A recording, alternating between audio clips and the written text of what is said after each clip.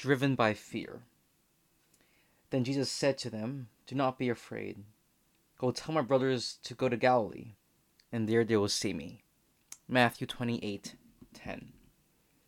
When the guards went into the city to tell the chief priests what they had seen and what had happened with Jesus, the chief priests bribed them by giving them some money and asked him to tell the people that Jesus' disciples came at night to take the body with him, and so there was no resurrection. We were told that they took the money and did as they were instructed. The guards were driven by fear. On the contrary, Mary Magdalene and the disciples were driven by faith. The risen Lord appeared to them, and he told them to not be afraid, but rather to go and tell the others to go to Galilee, where they will see him. They did. They were fearless. Are our actions driven by fear or by faith? How deep is our faith? On the first day after Easter Sunday, we are presented with this act of deception by the chief priests. What were they afraid of?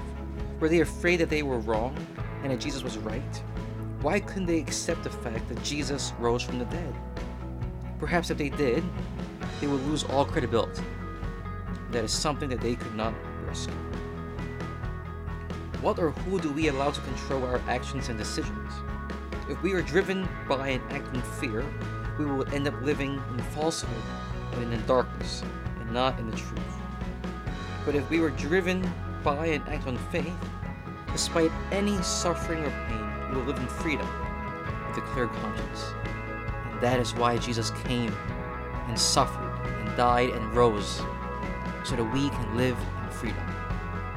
So my brothers and sisters, do not act in fear, but by faith. Act by faith. So just as our Lord said to his disciples, he says to you today, do not be afraid. Happy Easter.